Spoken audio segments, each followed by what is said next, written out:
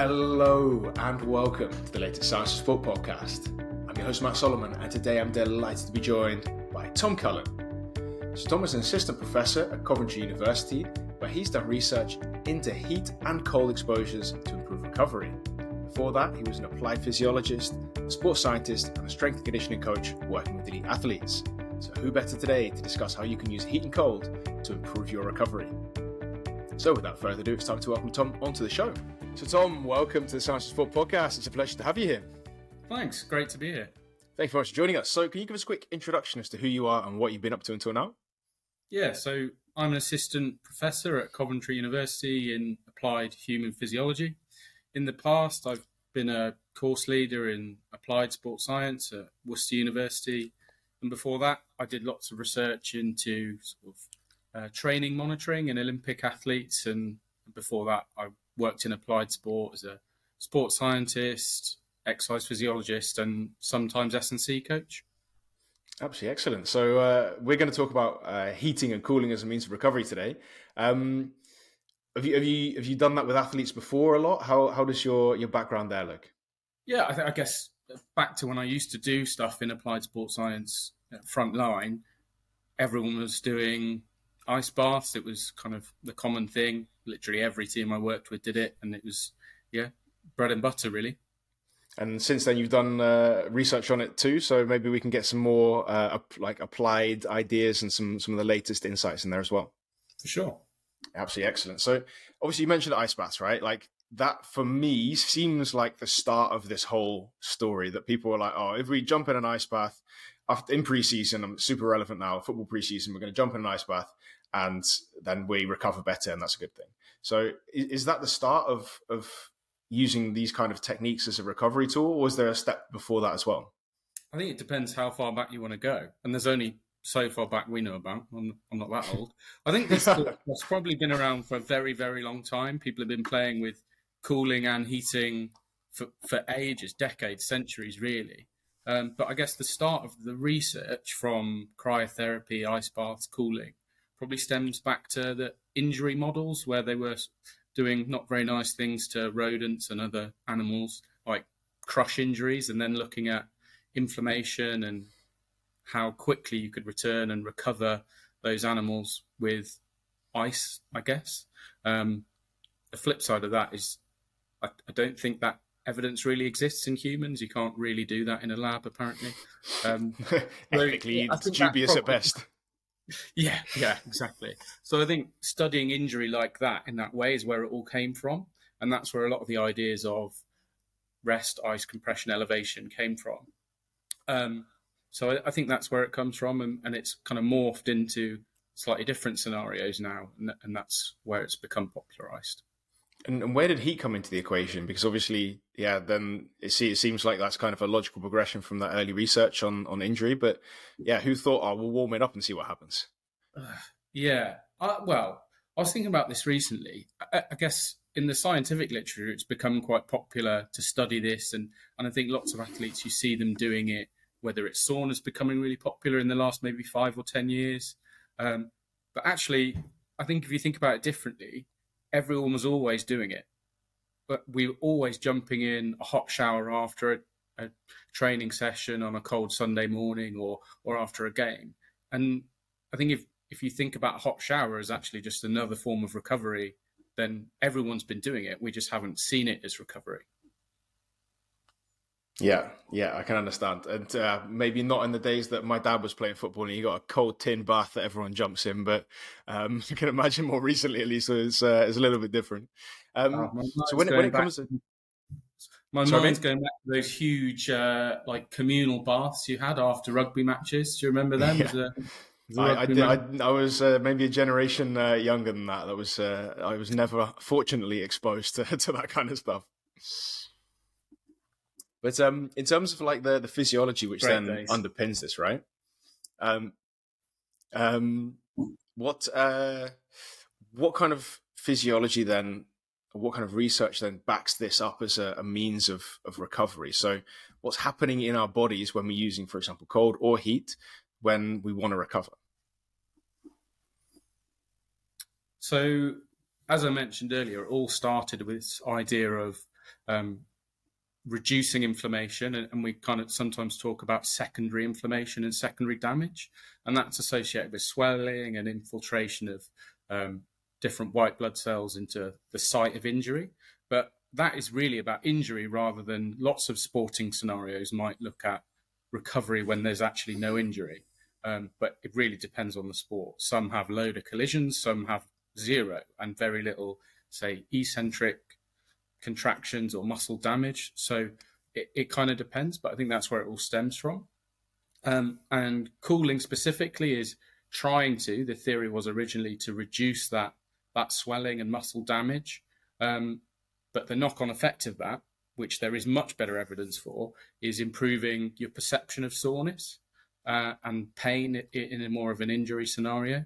And I guess in the last sort of 10 years, the research has kind of caught up with that.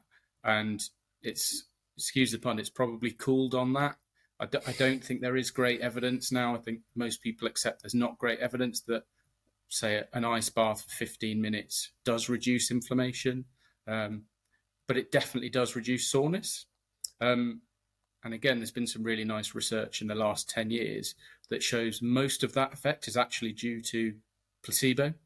So there's been some really cool studies where if you just sprinkle in some magic salts into a bath at a normal water temperature, it has a same improvement in muscle soreness and performance recovery as if you're doing an ice bath. And people have attributed that to what we call the belief effect. So if you believe that something's going to be effective, and by and large, all athletes think and believe that ice baths are really good, then that's the effect you get. So that's probably where we're at with that. And I'm sure you'll ask me later about, well, I would advise it or not, so I'll leave that. But that's probably where we are with the cooling stuff. And I think there probably are some other effects, and we also need to keep in mind that we actually don't know everything and know how to measure everything. So there might be other things going on that we just don't know about, or we haven't even discovered yet. So I think we need to keep an open mind on that front. And the heat then? Because obviously that's I imagine that's a different mechanism inside your body, right? Yeah, I mean, it all works in the same way. So the cooling stuff is about reducing blood flow and cooling muscle temperature and reducing potentially infiltration of white cells and reducing that swelling.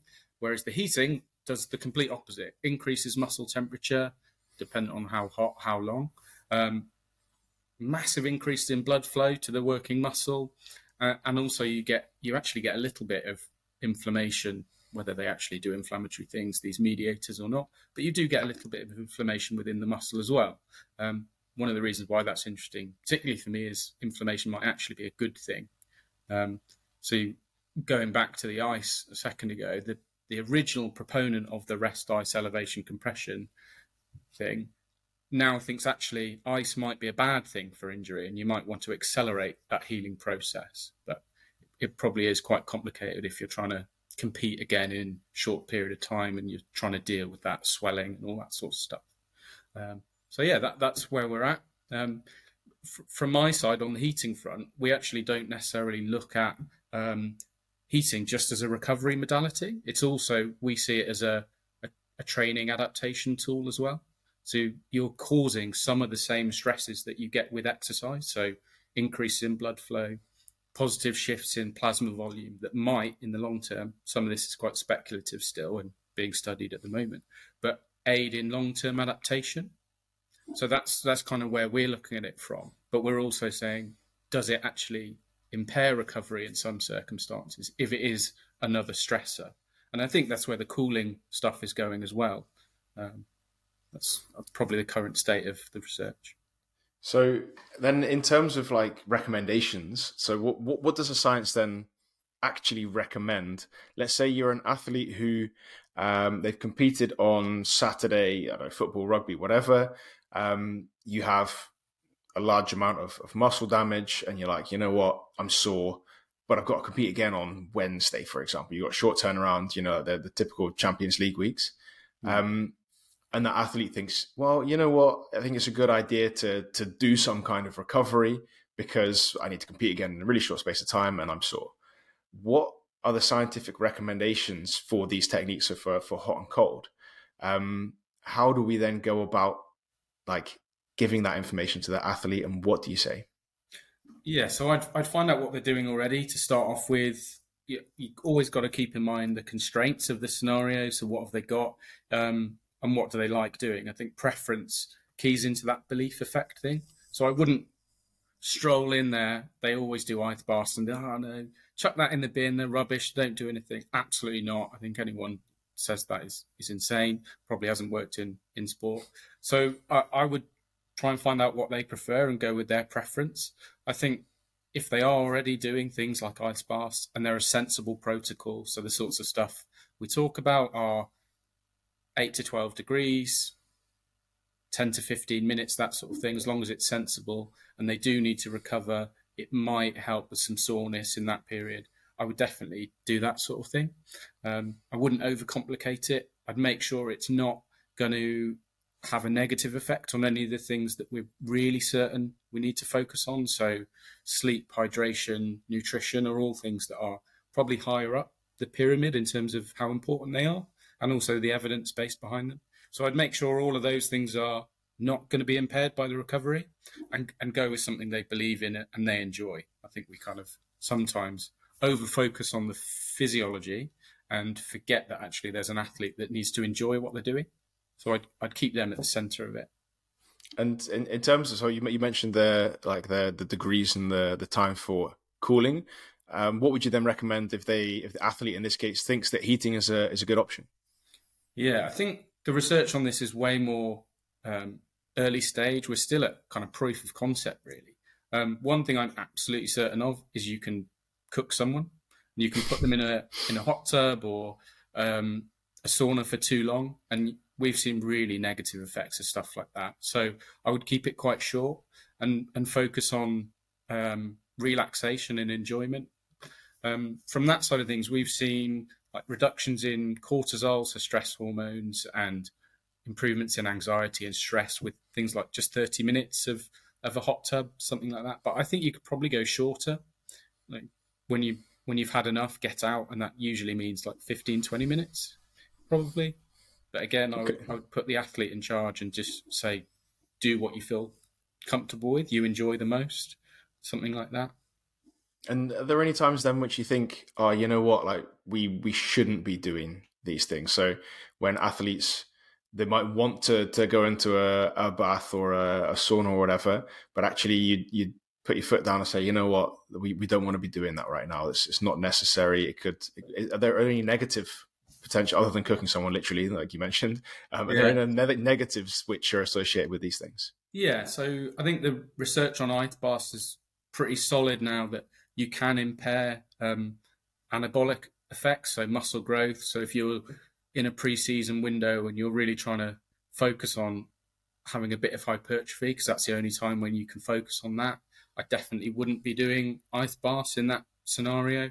There's really good evidence that can have a detrimental effect. So that's probably the clearest cut one, I would say, at the moment. And there's also questions about if you're doing multiple sessions a day, whether you should probably avoid it. But again, it depends whether you've got big issues with temperature regulation, which some sports do. And in that scenario, you're better off getting someone back down to a cool temperature. I'm looking out my window at the moment and it's pissing down with rain. But sometimes in this window, we've got Wimbledon going on and you've got people getting super, super hot and need to compete again the next day. And in that scenario, I probably would get them in an ice bath and get them cooled down. But it's probably for different reasons. And what would those reasons be then? Well, you need to get core temperature back down. So they've competed for a long time, maybe 4 or 5 hours in a high temperature. Tennis is crazy for that. You'll see them on the pitch side doing everything they can to keep cool, all sorts of different things. And then you need to do that again afterwards, get their body temperature back down alongside all the other things they need to be doing. Nutrition, hydration, getting ready for a good sleep, all that sorts of things. And when I look at some of the things that I've seen done, at least there's potential suggestions for using hot and cold together. And if you go to like a sauna or whatever, then you have those baths next to each other, and you're like, right, we're going to go hot plunge, cold plunge, whatever. Is there any evidence to suggest that the combination of the two is then effective? Yeah, I don't think so yet. I think at the moment there's some sensible theories, but that's probably where we're at. I wouldn't feel comfortable yet saying any recommendations really, but it's right. It's the kind of direction I think people are going to. And as you'll know, in the applied world, you've got to act on partial information, and sometimes just a good idea, and you might have a hunch that this works. So as long as you stick to the good principles of, does the athlete enjoy it? Is it affecting anything else negatively? If it's not, then I think you absolutely should crack on, and you have to push the boundaries and try and get an edge. So feel free to try it, but you can easily monitor your athletes very inexpensively, look at performance tests, look at mood, look at perceptual measures to see whether it's negatively affecting them. If it's not, crack on. Absolutely brilliant. And then to bring this all together, I'm interested to hear how you've gone about doing this previously. So could you give us an example program of what you've done to improve recovery using these methods, and then what the results are of that? Yeah, so I'll talk about the most recent project, because as mentioned earlier, historically, when I was working in the applied world, this is probably 10 years ago really now, we were doing standard stuff, ice bath, 10 to 12 degrees, 10 to 15 minutes. And athletes liked it. Everyone thought they were getting improved recovery, soreness goes away quicker, great, everyone's happy. What we're doing now, the most recent stuff we're looking at is same-day recovery, and that's comparing hot and cold. But it's not in your classic team sport scenario. It's in a endurance athlete. So we've got a group of endurance athletes, and we're comparing hot versus cold. And the cold is the classic, as I've described, 10 to 12 degrees, 15 minutes. And then the hot is 30 minutes of hot water immersion in a hot tub, basically. And to be honest, the results we've got so far, they're not published, so we need to be a little bit careful. But there's minimal effects, really. But the thing we were interested in for that is, does the hot water immersion actually have a detrimental effect on the performance, the training they're doing in the afternoon? So we want to, in that model, keep training volume really, really high, because that's important for endurance athletes. They need massive mileage to compete. And there is some evidence that actually doing this sort of stuff, a sauna or a hot tub afterwards, might make you feel a bit crap. You get this thing called a heat hangover. So this is what we wanted to investigate and see whether it might, in the long term, impair the amount of mileage you could get into your athletes. And that's what we're focusing on at the moment. And that's my PhD student, Campbell. I'll give him a shout out. He just presented that data last week. So it's, at the moment, there's no negative effect, which is absolutely what we wanted to see. And then in the future, I think other groups will be looking at this in a long-term scenario. But it's, like I said earlier, it's so early days with this. Like, we're really just at the proof of concept, and they're kind of good ideas. So yeah, that's probably what I'd like to share at the moment. And just for me quickly, what's a heat hangover? Because I've had a regular one before, but like, what does that entail? So if you've ever done, ever been in the heat too long, felt a bit crap? Worked in Dubai for a year, so I've done that one a little bit. Yeah. So what we think happens is you get some level of inflammation. We see these inflammatory mediators go up with heating, and that might be part of a positive response. So folks that do like 10 days of heat acclimation, because they might go out and compete in a hot environment, it's actually really, really tough. Like, not a fun experience to do that. And that's really what we're looking at. So is there a degree of inflammation that might impair performance, or it might just impair your mood or your psychological readiness, things like that? So that's what we think it is. And that's really my kind of main area, is inflammation, and why I'm interested in heating at the moment. Absolutely excellent. So Tom, massive thanks for your time and effort today. I've really enjoyed it. Where can people find out a little bit more about you and what you're up to?